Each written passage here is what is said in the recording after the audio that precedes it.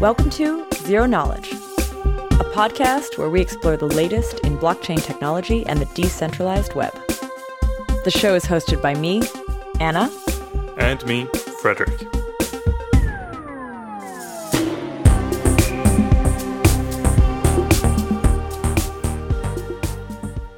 In this episode, Anna sits down with some of the participants of ETHCC to talk about governance and the ETH magicians.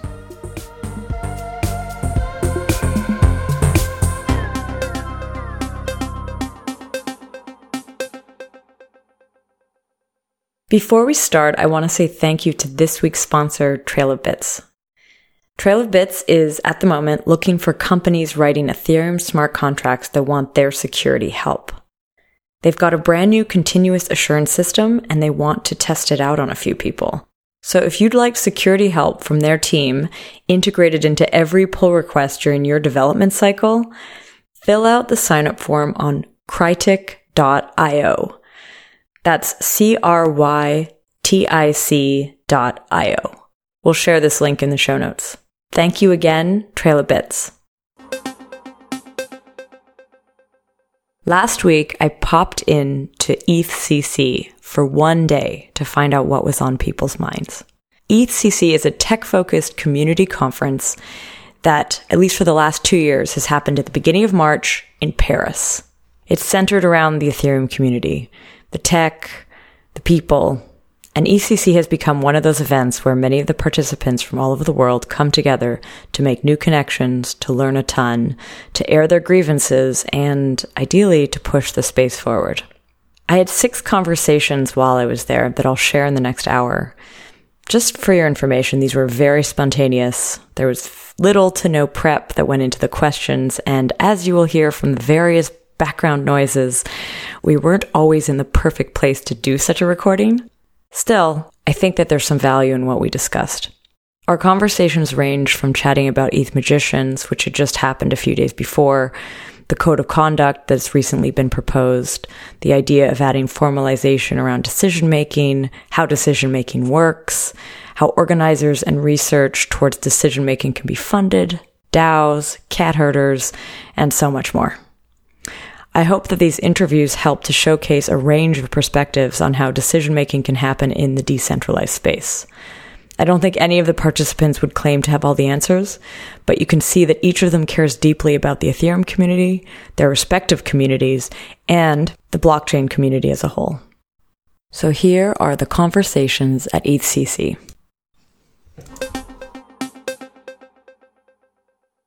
Who are you and what are you doing? Hi, my name is Boris Mann.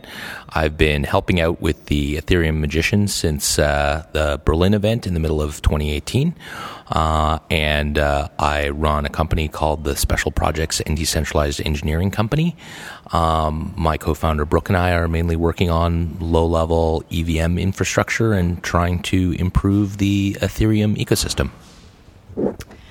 So you are pretty involved with the magicians. Do you see the magicians as a governing body, a governance sort of entity, or do you think of it as more of a community entity? So the G word is quickly becoming one that can be defined in a number of different ways. As part of entering the community more fully, I've had to ask a lot of questions and ask about history and figure out how things happen. The Ethereum Magicians are a non-organization, so no one speaks for them directly, and you kind of have to, it's kind of a bit of a, like, what is the elephant and the blind man kind of thing. It was created as a reaction to decisions starting to be made behind closed doors. So one of the missions, as I see it, is calls for transparency and openness. And part of that is by adding a default place where long-form discussions can happen, and support and collaboration for process, specifically around the Ethereum improvement proposal process, which is the only governance tool that the network currently has, which is adjacent to the core dev governance process. And what we're seeing is the technical only nature of Ethereum Magicians basically immediately grew to have a need for stakeholders who found the dev-only processes to be inaccessible. So I guess that's my long way of saying it's complicated.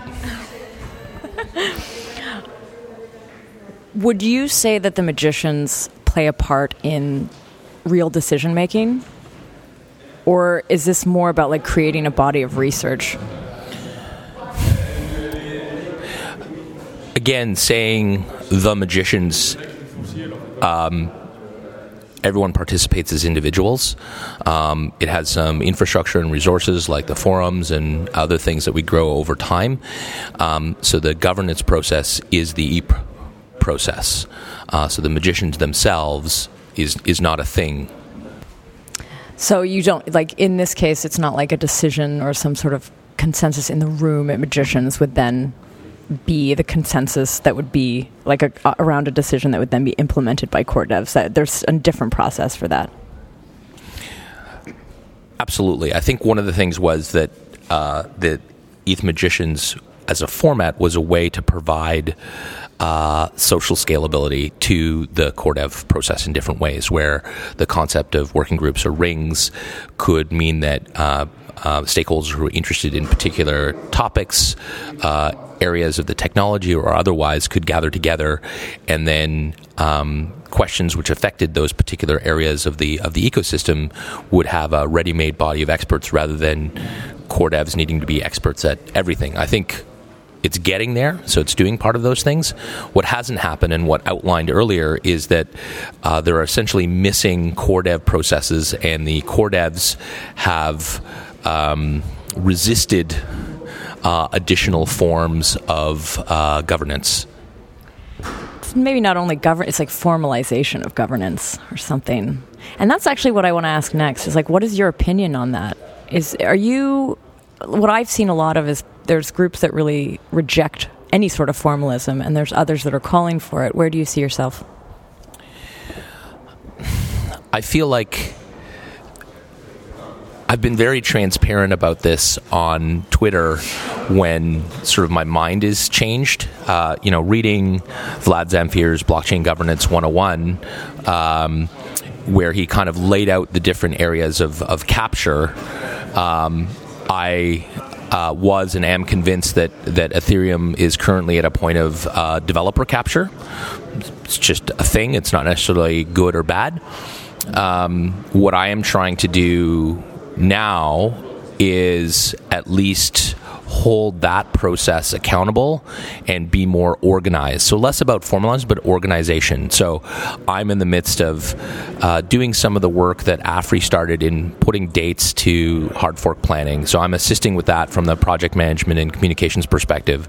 I'm not asking for permission. I'm just doing it because it needs to get done because of my history in how open source projects get run. So that's an interesting point you just made. So you're jumping in. And I think maybe where it becomes a bit of a challenge is when you also talk about compensation.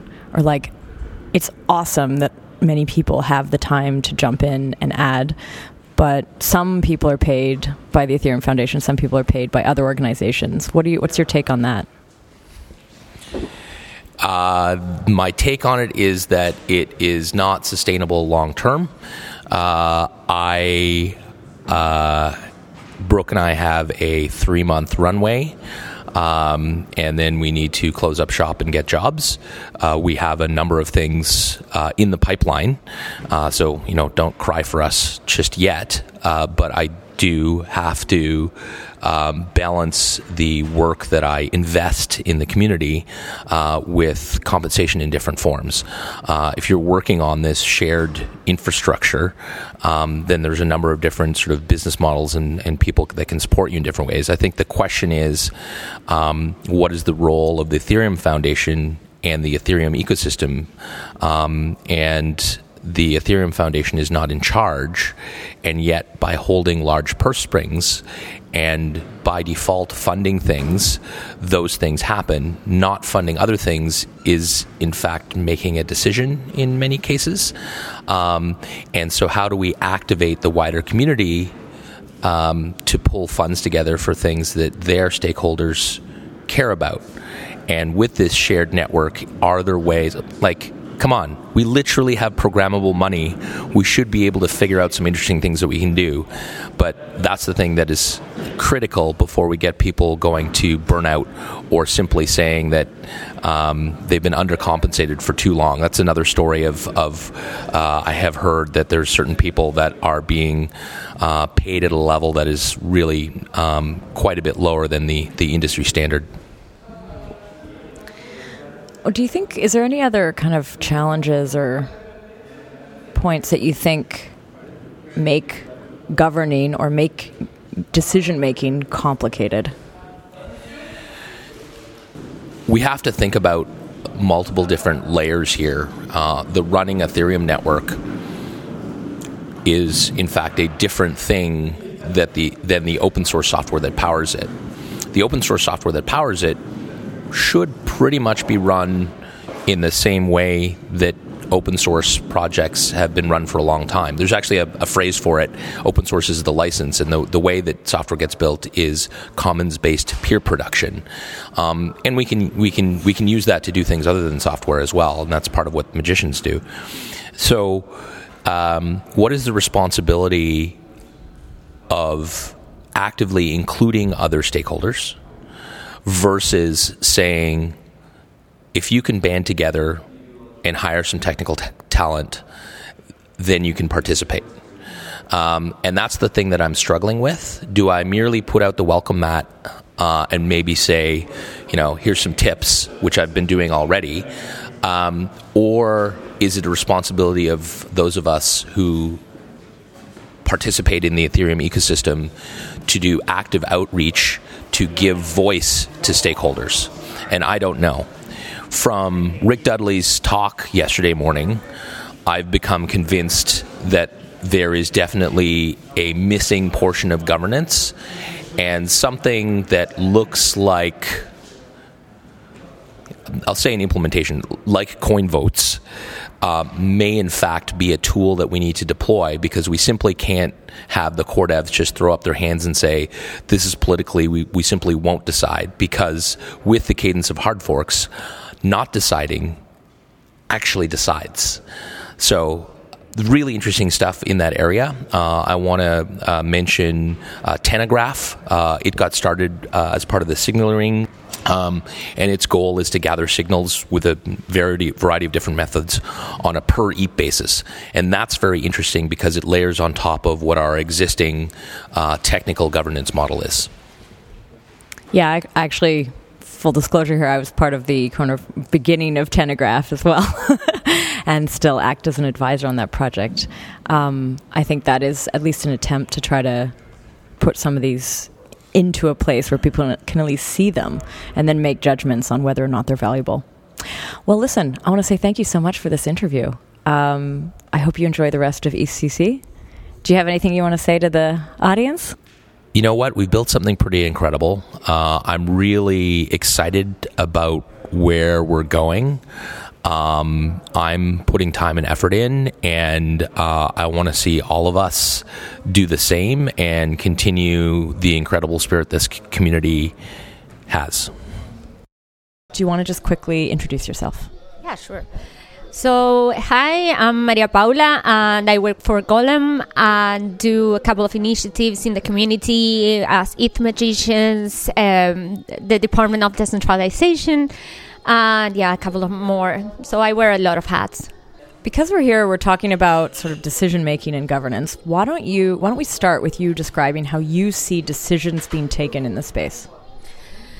Well, it's a little bit frustrating for me to learn that decisions are done mostly by time pressure, because it gets to a point in the like what I call it endless philosophical discussion that everyone is having, where time pressure plays a part, and they're like, okay, we'll choose this particular stream or this particular one, and it gets a little bit frustrating in that sense, because I believe that we should have some kind of like structured way to make decisions, and I don't see it happening. At the same time, obviously, there's these proponents of no decisions at all, but the real world has decisions, the real world has politics, so we are expecting to replicate the real world and make it better. Well, this is not working out if we can make decisions. So that's my reasoning. So yeah, you're just talking about how there's this there's different groups with different ideas on what governance should look like, and especially how formal that should be. Where do you stand on that? How formal do you think you'd want governance to be? I want well, first of all, let me clarify my personal position, which is in line with the position of Golem. We're trying to stay apolitical as much as possible. That said, we understand that there needs to be some pressure on decision making, because otherwise things won't get done on a protocol level, and that's when we get burned. But we try as much to stay away and just push for the unity of Ethereum. That's sort of my position, because I'm obviously not very into governance as well, but what I would like to see is actually some kind of process, not this chaos. Chaos is not an order. People can argue that chaos is actually the highest order, but chaos is not an order. So just some kind of formalization. I'm not expecting like a full democratic thing. I hate plutocracies, so I'm not expecting that. I'm not expecting any format of coin vote, but there should be layers of decision making inside the community that we can actually look after.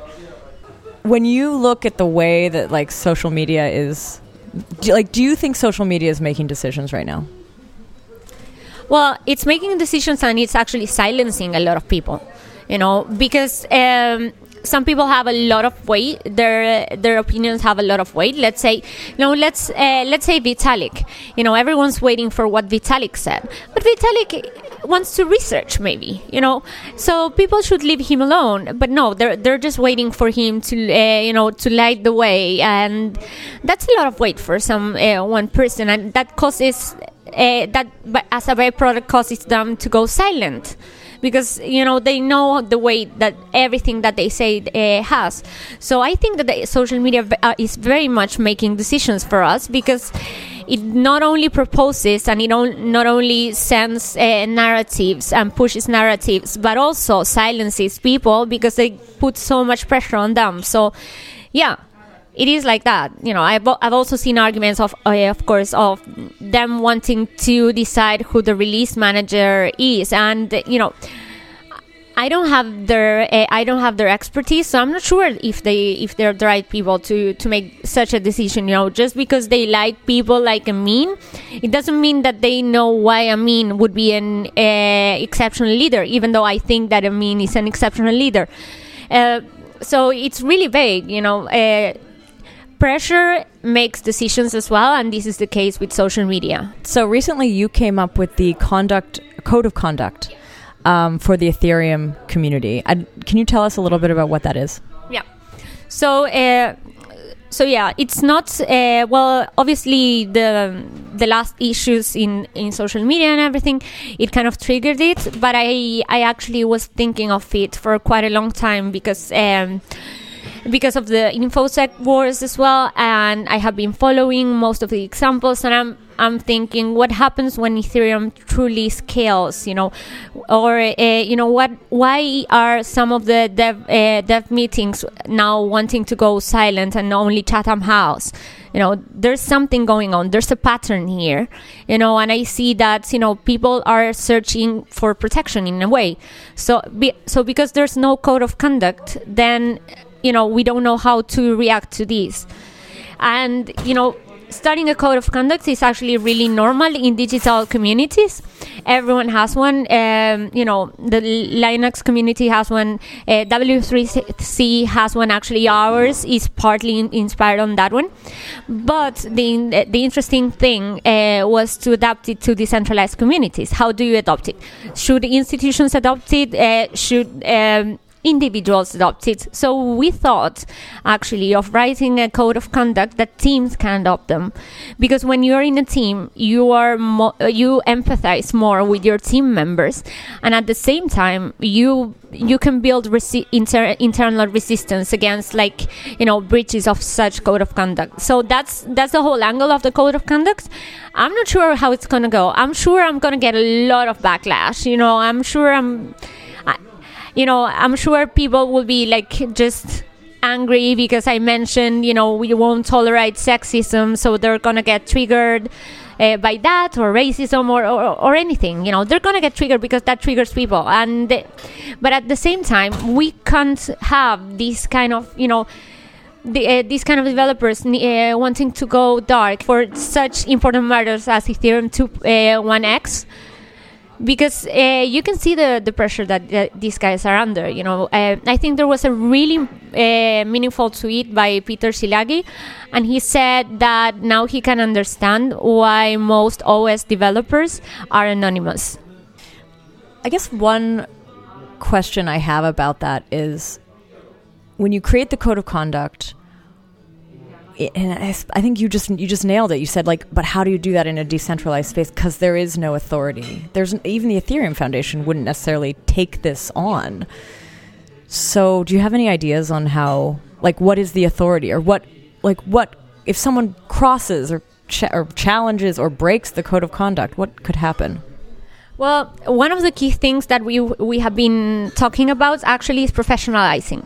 So let's say that this code of conduct is adopted by several teams, maybe the DevOps team within the EF, and then maybe, I don't know, the Rust team in Golem decides to adopt it as well, and internal management of the ECF decides to adopt it, but maybe not the whole ECF, and that's fine, and then we decided, okay, what do we do? Then obviously you need to actually build prevention protocols and victim sort of comforting protocols as well, and action items if it gets really, really bad too. And that needs to be professionalized. So we are expecting to actually do some kind of, either consulting with experts that obviously don't charge money because we don't have it, or, asking people for asking companies for certain funds to get these professionals to actually weigh in to such limit situations and apply them to a decentralized context. I think the team approach is nice because that builds, when each team adopts it, and that each team adopts it, it creates a network.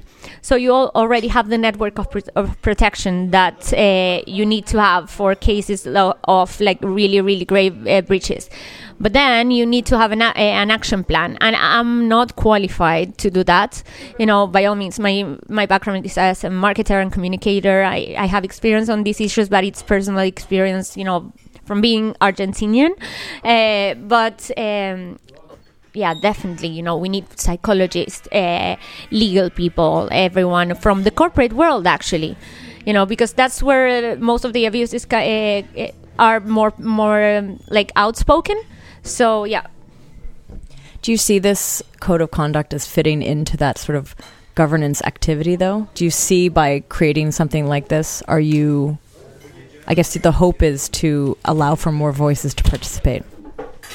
Yeah, it's really, well, I wouldn't try to mix it up with governance, because that's when the code of conduct actually becomes very much political and we want to stay neutral. But I see the code of conduct as being enforced into the governance discussions to bring a little bit more protection to the people, and obviously to be able to identify some situations that are actually not governance discussions but are, breaches of integrity mostly. Do you have any last thoughts that you want to share with the audience? Sure. So the code of conduct has its V1, and we need feedback from everyone because that's how you build a decentralized code of conduct. This was basically done by people on a working group on magicians, and then was revised by Jamie Pitts and I. So yeah, we need all the voices. If you want to check it out, it's on ethereum-magicians.org. And yeah, you can simply search for it, and please give us feedback. Cool. Well, thanks for being on the podcast. Thank you. So next up we have Hudson. Hi, Hudson. Hello. You've already been on the podcast, and we've even talked about governance in that episode. But maybe we should still start with a quick intro. Yes, I sure have been on previous episodes. I've loved it every time. Thanks for having me back. And I am Hudson Jameson. I do the core developer calls for the Ethereum community. I also do DevOps at the Ethereum Foundation and general community work. So we've done an episode also on like ERCs and EIPs, and your work is right in the middle of all of that. Correct. Do you want to tell us a little bit about maybe like what's up in that department? What's new in the EIP, ERC, core dev call? What are you thinking about these days? So since we last talked, the Ethereum Cat Herders have formed as a kind of an organization that is going to go around and do a lot of the project management and project organization work in the ecosystem and fill some gaps where they need to be filled as far as some management work goes. And part of that is going to be overhauling the EIP process eventually. And part of that's also going to be doing better note-taking and core dev calls and just a litany of other things. Are you involved in this? Yeah, I started it with Offrey and Lane and Piper and a few other people. So what I've been asking a lot of people about today at ECC, where we are, there's a little bit of noise in the background. That's okay. What I've been asking is something about decision making and how that works. Tell me a little bit about how you see decision making right now and what you like, even with cat herders there, like what is missing? What do you think still needs some work? So I'm always an advocate for better signaling systems, so that's still missing today. As far as how decisions are made today, I've kind of started to morph more into the feel that this is a technocracy right now as we have it, where major decisions like hard fork updates and a lot of the stuff that changes the core of Ethereum in a major way is decided by the developers at the end of the day. And so that is the definition of technocracy, an elite group of technical people that make decisions. Do you think that comes into conflict a little bit with like the ecosystem's desire for transparency? Absolutely. And I think that even though the people who are in charge tend to try to listen to the community and give their best effort to be neutral or when they can, I think that there still needs to be more transparency around decision making to make it as transparent as possible, to make it as fair as possible. But that's a really hard thing to do because even though people have been trying to figure out governance stuff for hundreds of years, we still haven't perfected it in a way that we can, enable it for this kind of decentralized, distributed ecosystem we have. Earlier, I was talking with Maria Paula about this idea of people, sort of voices being silenced because some people are afraid to share their opinions. It's almost like we want transparency, we want kind of autonomy, we want personal responsibility from those making decisions, but then it can also be kind of dangerous. What do you think about that? I absolutely agree. I think that there's a lot of power you get when you have an anonymous identity or a pseudo-anonymous identity on somewhere like Reddit or Twitter and you're chiming into the conversation. Usually those voices are the loudest and considered trolls because there's not an identity associated with them.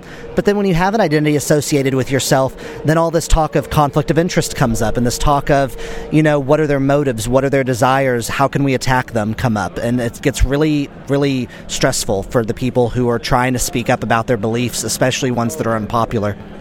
So there's been a code of conduct created. What do you think about it? I think it's a great initiative because it's one of those that the teams and organizations and communities and groups can opt into and kind of craft and form over time. We can keep up with it on something like GitHub where you can see the changes that are made over time and the comments from community members about it. So I think it's a really good process. I think it would be crazy to think that we shouldn't allow someone to come up with a code of conduct because I don't see anything but goodness coming from it as long as people keep in mind that it is opt-in. Back to decision making. there's a decision that needs to be made soon, that of who the release manager will be. I'm really curious to hear what you think of let's use that as an example of decision making right now, because it's a little bit neutral, not completely neutral, but it's a little bit neutral. So how is that going? How right now is the decision making going around that? Who gets to decide? So the Ethereum cat herders have kind of taken up the role in forming these release manager, I guess, positions. And previously we had Offrey doing it, but now that he can no longer do the release manager role, what we're doing is we're having a group of people form that new role. And that's going to be a really interesting experiment, I believe. It's something where, a lot of things in Ethereum are decentralized and distributed, so why not release management? Another pro of this is that there is not going to be a target put on one individual's back if the release manager process is attacked or a decision is made that is, not very well received by the community. So right now we have people stepping up to the plate like Joseph DeLong and Dean Eigenmann, who are going to be helping us release managers. If anyone's seen Dean's campaign on Twitter about him wanting to be a release manager, he's put up a good work so far. So, yeah, you should check that out. That actually leads me to my last question, which is do you think that decision making is still kind of happening on Twitter, or do you think it's moving off Twitter? I think that decision making is definitely influenced by Twitter, because we see many of the decision makers active on Twitter and discussing things. We still see Vitalik very active on there. We still see a lot of the core developers and other thought leaders in the space, sharing their thoughts on Twitter. So they're reading Twitter, and if they're reading Twitter, they're being influenced by Twitter. So obviously it has an impact. Do you have any last thoughts you want to share? I think that things are getting more tough as far as making decisions in Ethereum as we grow, but we are finding interesting ideas in order to kind of scale with the community growing. And I think that over time things are going to become more and more clear who the decision makers are, or what the decision makers are, and how this all works. Cool. Well, thanks for having this interview. Thank you so much. And thanks for bearing with me as all of this construction is happening next to us. This is the first time you're on this podcast, I think, eh? Yep, this first time. Cool. Well, maybe we should start with an intro. Who are you and what are you working on? Hey, my name is Sunny. I work on mostly on Cosmos, but then I also have another podcast called Epicenter, so we'd love to do some collaboration sometime. Hey, I think I heard of you guys. All right. So today we want to talk about decision-making and kind of how that works. You're coming from Cosmos, but I guess you guys have been thinking a lot about this. Let's start with sort of the decision-making and transparency question. How transparent does decision-making need to be in a decentralized space?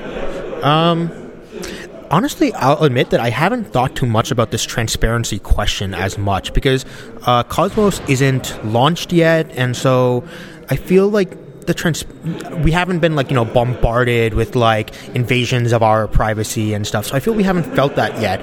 But in general, I tend to err on the side of I'm pretty pro transparency, and I think that people should be very clear on especially governance decisions, decision making, it should be recorded well. I know Jay is a huge fan of making sure a lot of things we should be building governance forums where messages are signed and stuff. So if you're having a governance forum where validators, for example, are giving their opinions on stuff, right? You should be making sure that those opinions, for one, are actually true and coming from the validator, and maybe being signed and maybe even being on chain and stuff.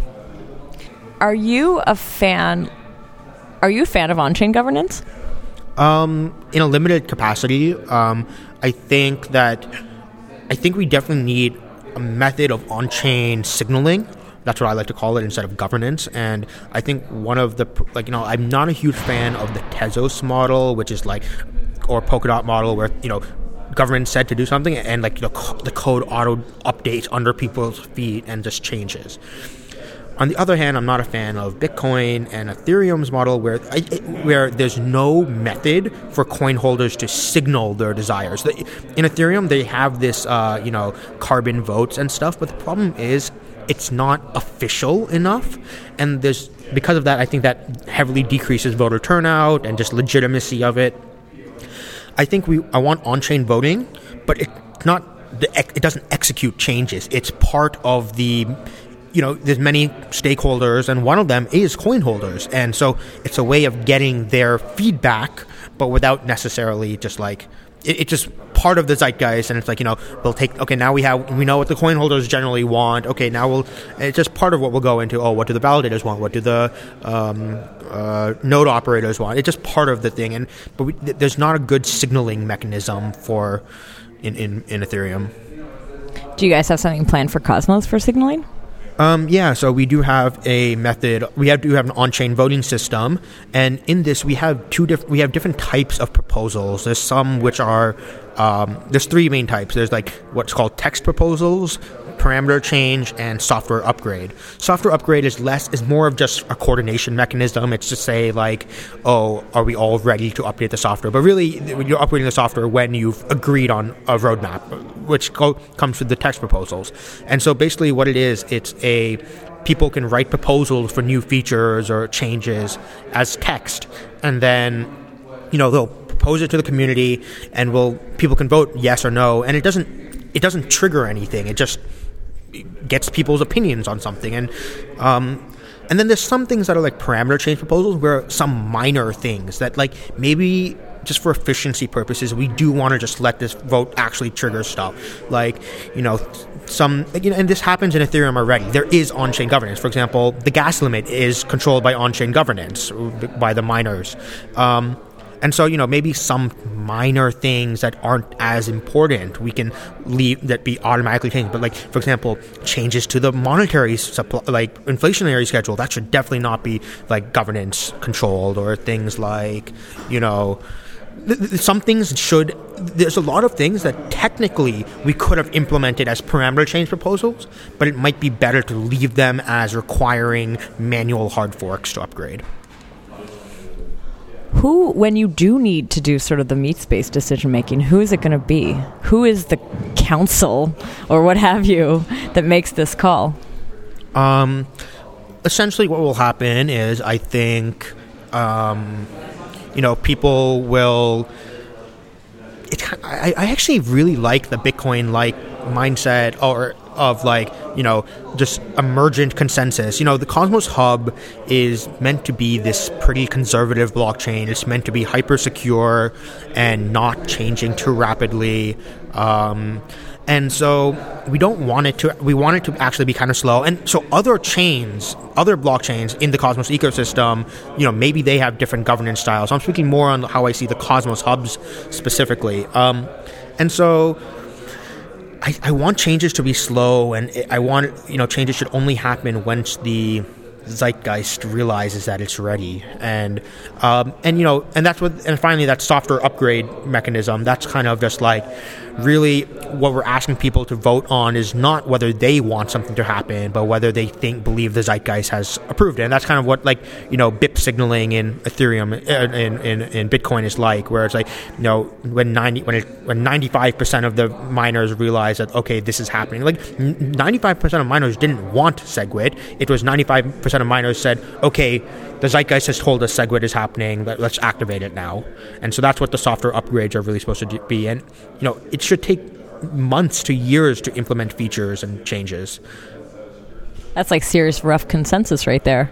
Oh, absolutely. Yeah, that's what the Cosmos Hub is really meant to do. And like I said, other zones should, maybe things that are dApps and stuff, they should maybe have their own governance mechanism that iterates rapidly. I guess kind of I'll go into a side point about how Cosmos views governance. I think one of the main things about Cosmos, and why I don't like this, why I'm generally not a huge fan of the Ethereum model of governance, is I think there's just too many competing interests. This is why the Cosmos premise is every application on its own chain with its own staking token, its own governance model, because otherwise, I like to call Ethereum an empire. This is this narrative I've been pushing for a while. And part of the things that an empire does is it, it's hard to rule and manage. It's just I don't think it's possible. I think Bitcoin's governance is much, clearly they have problems, but I think it's much more decentralized because it's more specialized. It's with Ethereum, it's just too big, too many competing interests. You look at like the EIP repo, there's thousands of EIPs, most of which, not most, but a lot of which are contradictory. Like there's competing interests that just can't co-work together. And so it's how do you govern something with so many competing interests? And you end up using a pretty centralized, or at least practically centralized, if not like technically designed to be centralized. But the Ethereum Foundation has too much control, and I think there's some issues, especially that about trademarks and whatnot. But like it's too hard to manage. But in Cosmos, if every chain has its own governance mechanism, it can modify the state machine to optimize and specialize for its own applications rather than having to do what the empire tells you to do. So you're saying Ethereum's an empire. Is Cosmos a united... Cosmos, okay. This might go into a pitch of Cosmos, but here's the story of Cosmos. Early on, generation 1 of human civilization was like kingdoms, and this is what early stuff was like Bitcoin, like Litecoin, Namecoin. These things didn't work together. Kingdoms could only trade with their direct neighbors. It wasn't great.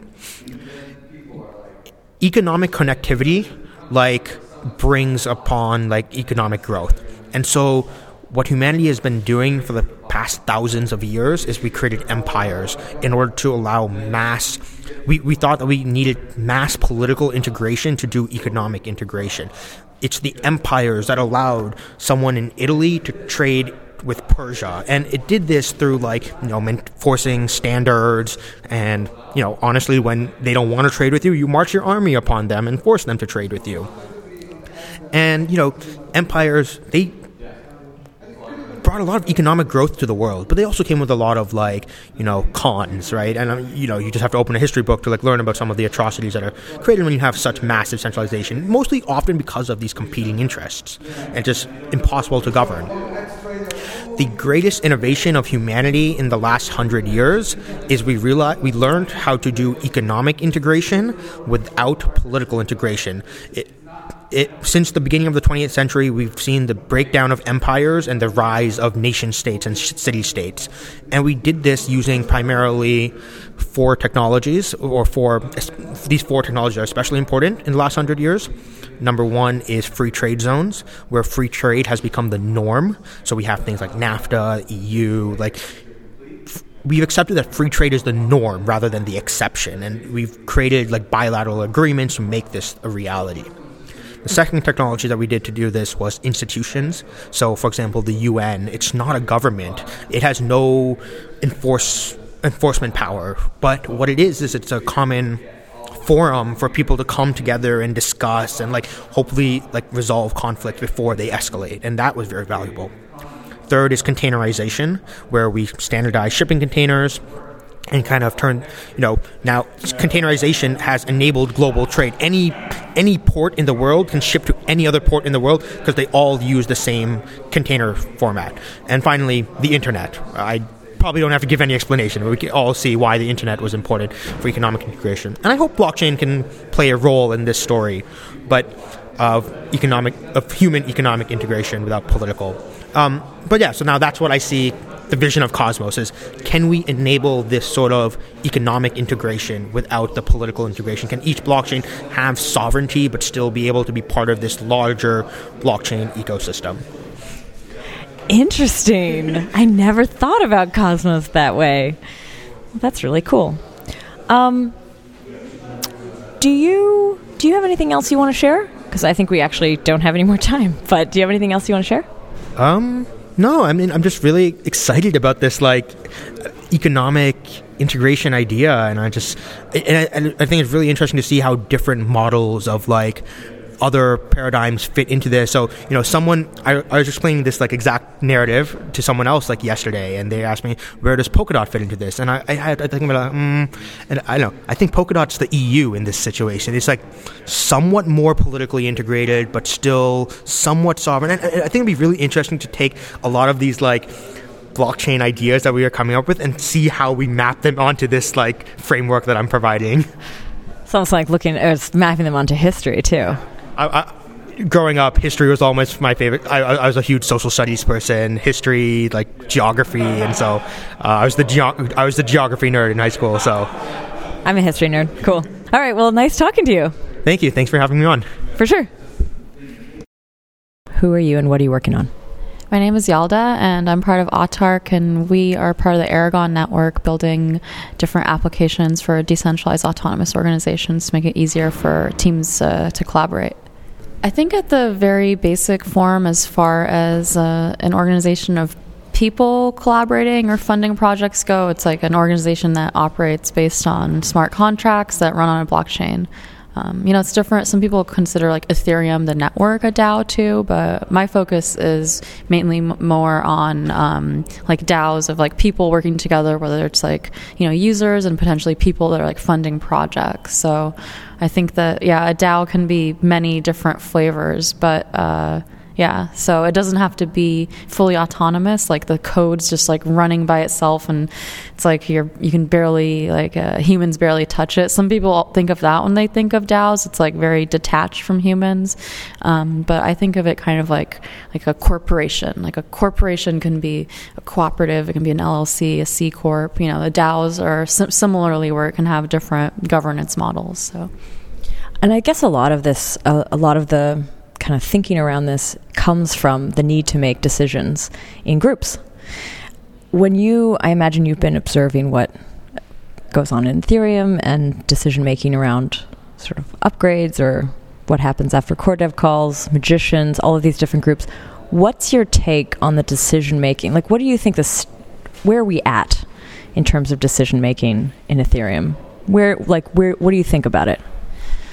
I think it's a lot of people always try to make references that it's operating in a way that's normal for how protocols are developed. Like this is like how the IETF works. It's like rough consensus, but I think it could be more advanced as far as how should we make decisions, or how should we gather sentiment as a community that's building like blockchain technology that is also, developing like smart contract technology, which is it's like the whole spirit of it is this is supposed to be technology that makes it easier for us to collaborate or make decisions. So I think we do need to kind of like probably use the technology to enhance how decisions are made.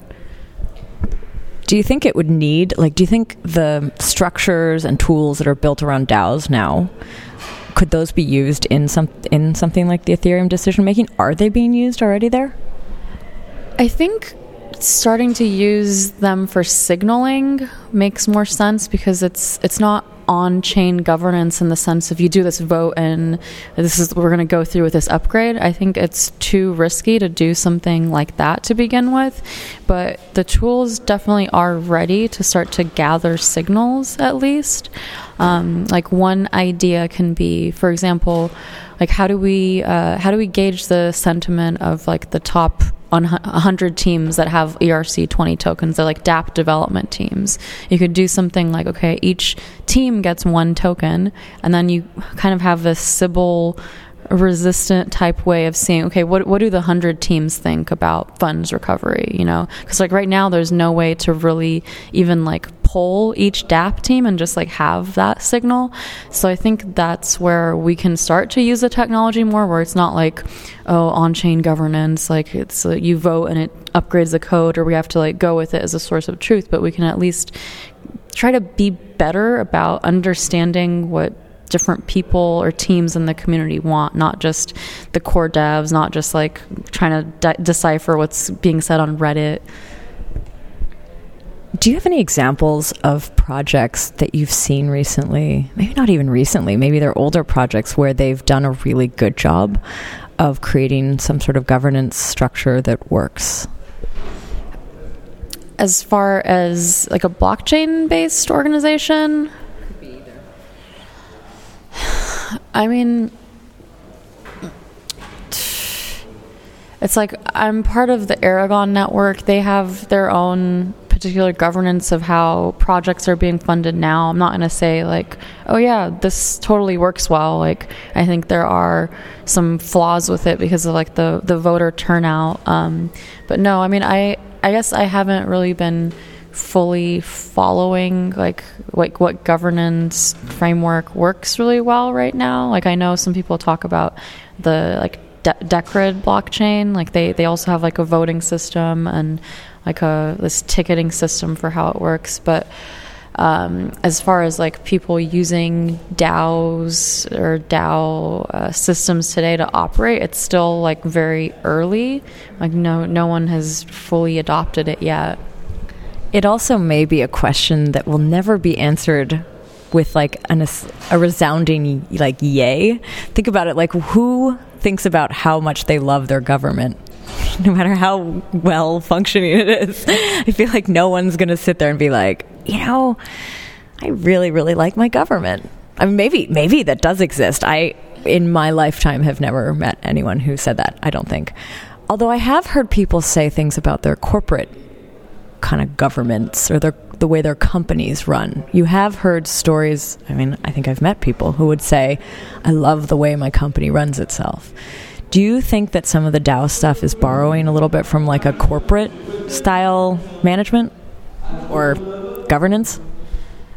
In general, yeah, it is. I mean, the first use case is evolving corporate governance because it's definitely going to borrow a lot from that, because you can have a DAO as far as an organization that operates on a blockchain that has like, you elect a board of directors and you can give those directors some power or privileges to make specific types of decisions that everyone else can't. So I think with DAOs, yeah, you can emulate the traditional corporate world a lot. And what people are saying right now is like, we might actually see that might be more common than completely inventing new governance models. It's like, first, let's just solve traditional corporate governance on the blockchain. Then we can start to tweak it around to see if we can find something that's better than how like the traditional systems work. Do you have any last thoughts that you want to share? Last thoughts. Yeah, I just hope that through the developments over the past few years, the community does start to, evolve and improve and figure out ways for people that aren't core developers to be more involved in the process. I think that if the community did open up new avenues, we can at least figure out the answers to these questions as we approach them as a broader community too. Cool. Well, thanks so much for this interview. Yeah, thank you for having me. Who are you and what are you working on? Hey, my name is Peter Morick. I'm head of public affairs at Parity Technologies, where I manage media, communications, policy, and governance. So in this context, we're going to be talking about Ethereum's governance, which is one of my favorite topics. All right. Would you say, let's start it's come up a few times in other conversations that I've had today. Let's start with off-chain versus on-chain, because obviously the Polkadot project is often very much associated with on-chain governance. What's your take on it?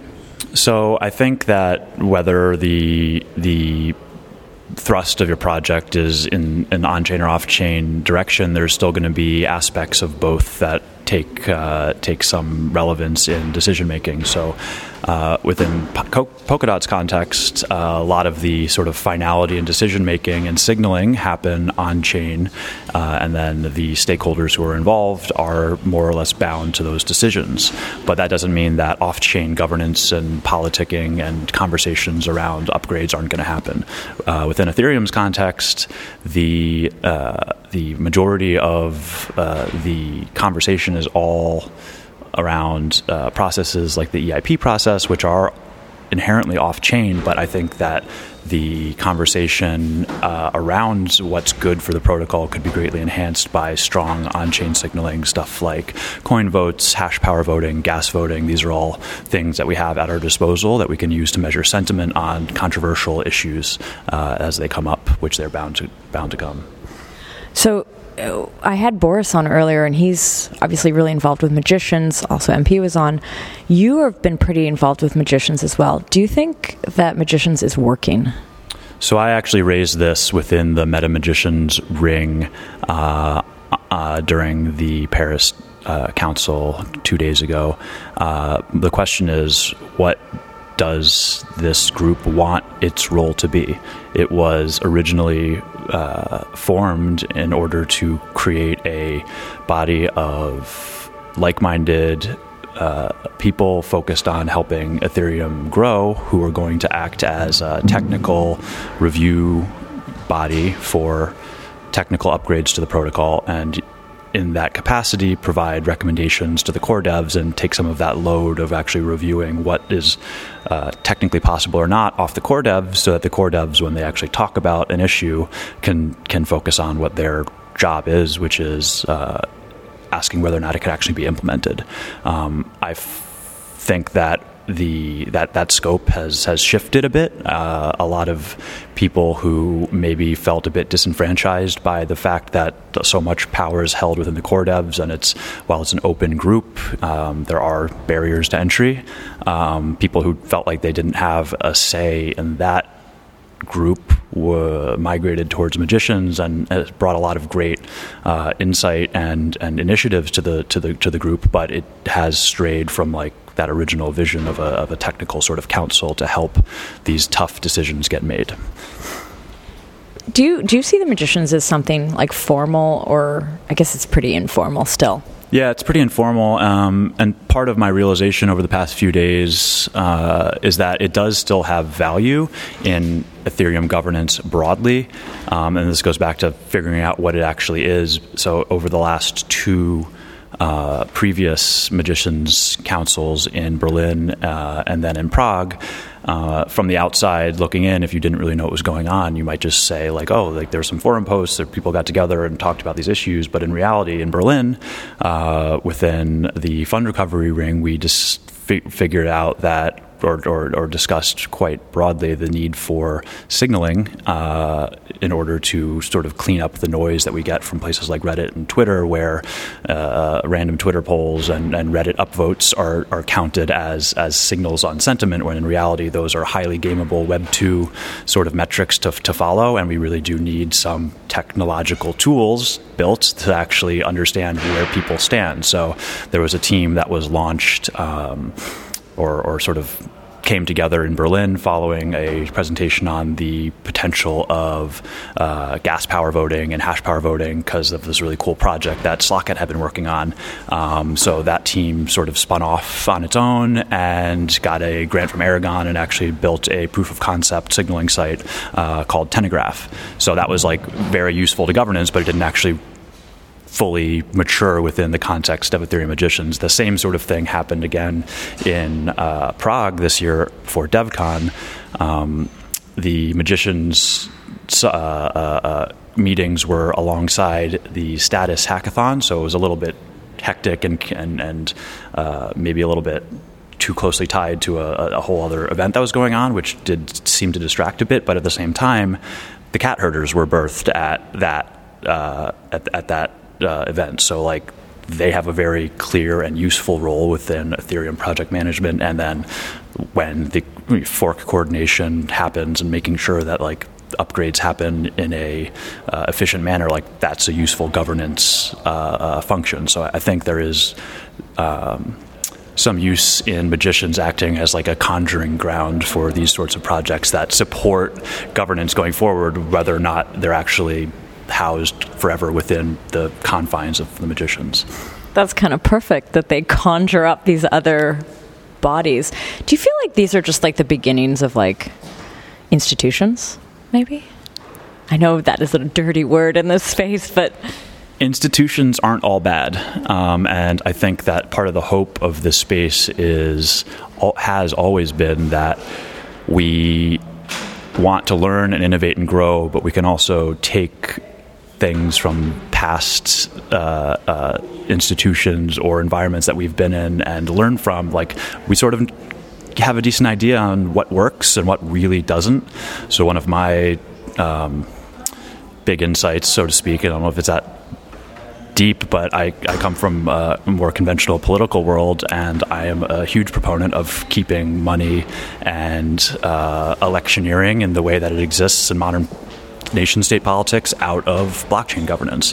There's a way that we can fund organizations, or non-organizations, I should say, like magicians and the cat herders, without relying on sponsorships and plastering logos all over what's meant to be a thoughtful governance forum. I don't think we can do that while we're also being shilled product.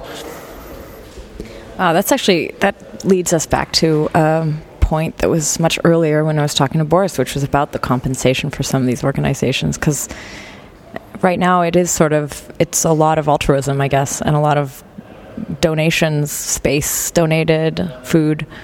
What's the solution? How do you keep money out? What's the way you do that? It's tough because money is pervasive, and we happen to be building technology that digitizes it.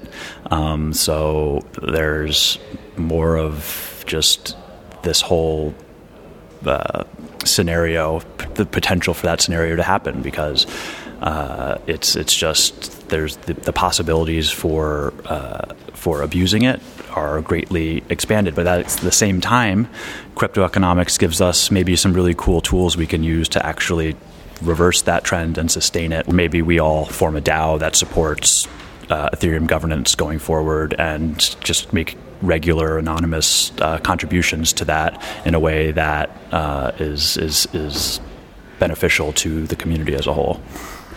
What do you think the most frustrating thing is right now about decision making? What do you think is still missing? Unless it's a very basic technical change to the protocol that the core devs generally all agree with, it's impossible to do anything. So you feel like it's still very much stuck? Like there's something... Do you think it's broken, or do you think it's just like moving very slowly? I'm of the opinion that Ethereum's greatest risk factor at this point is whether or not it figures out how to make tough decisions. I want Ethereum to succeed. I always have and always will, but the inability to come together on tough decisions where not everyone agrees is very, very difficult to imagine. I can't remember who said it. I think it might have been Vlad in a previous interview discussing how theoretically one person could break rough consensus. That's in a room of 100 people, one person could break consensus that 99 other people have. And I don't think that's healthy for the ecosystem. Do you think that timelines, deadlines, sort of time restriction helps push these decisions through? Like hard fork coming up or something like that? Yeah, it seems to be that way. I mean, a lot of people I talk to about the big juicy issues tell me, right, the DAO fork would have never happened if there wasn't a hard deadline.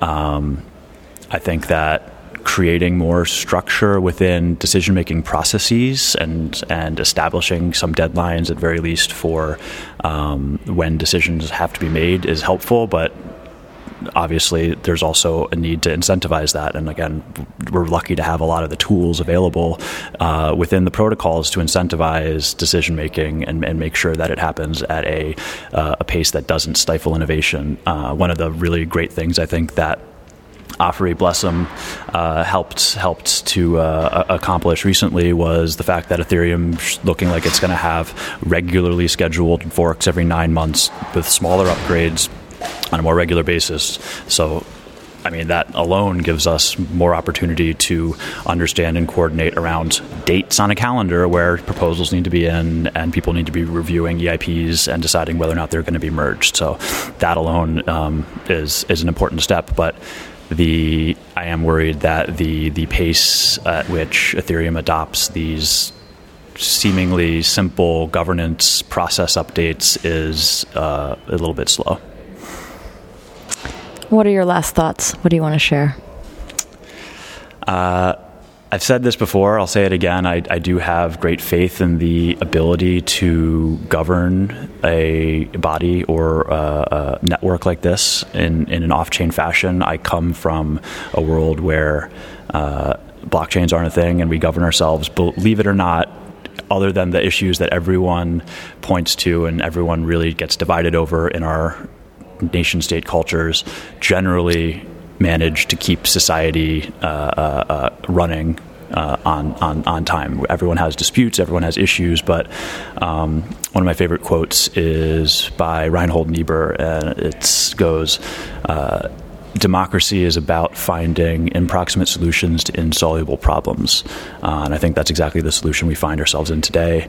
Not everyone is going to be happy with every decision that's ever made, but decisions do need to be made if we're going to push this thing forward like we all got into it to do. Cool. Thanks so much for this interview. Thank you. So this wraps up our conversations at ETHCC. If you like what we do and are interested in supporting this podcast, then please do follow us on Twitter, donate on Gitcoin, or check us out on Patreon. All of these links are in the show notes. I want to say thanks again to the participants in this episode, and to our listeners, thanks for listening.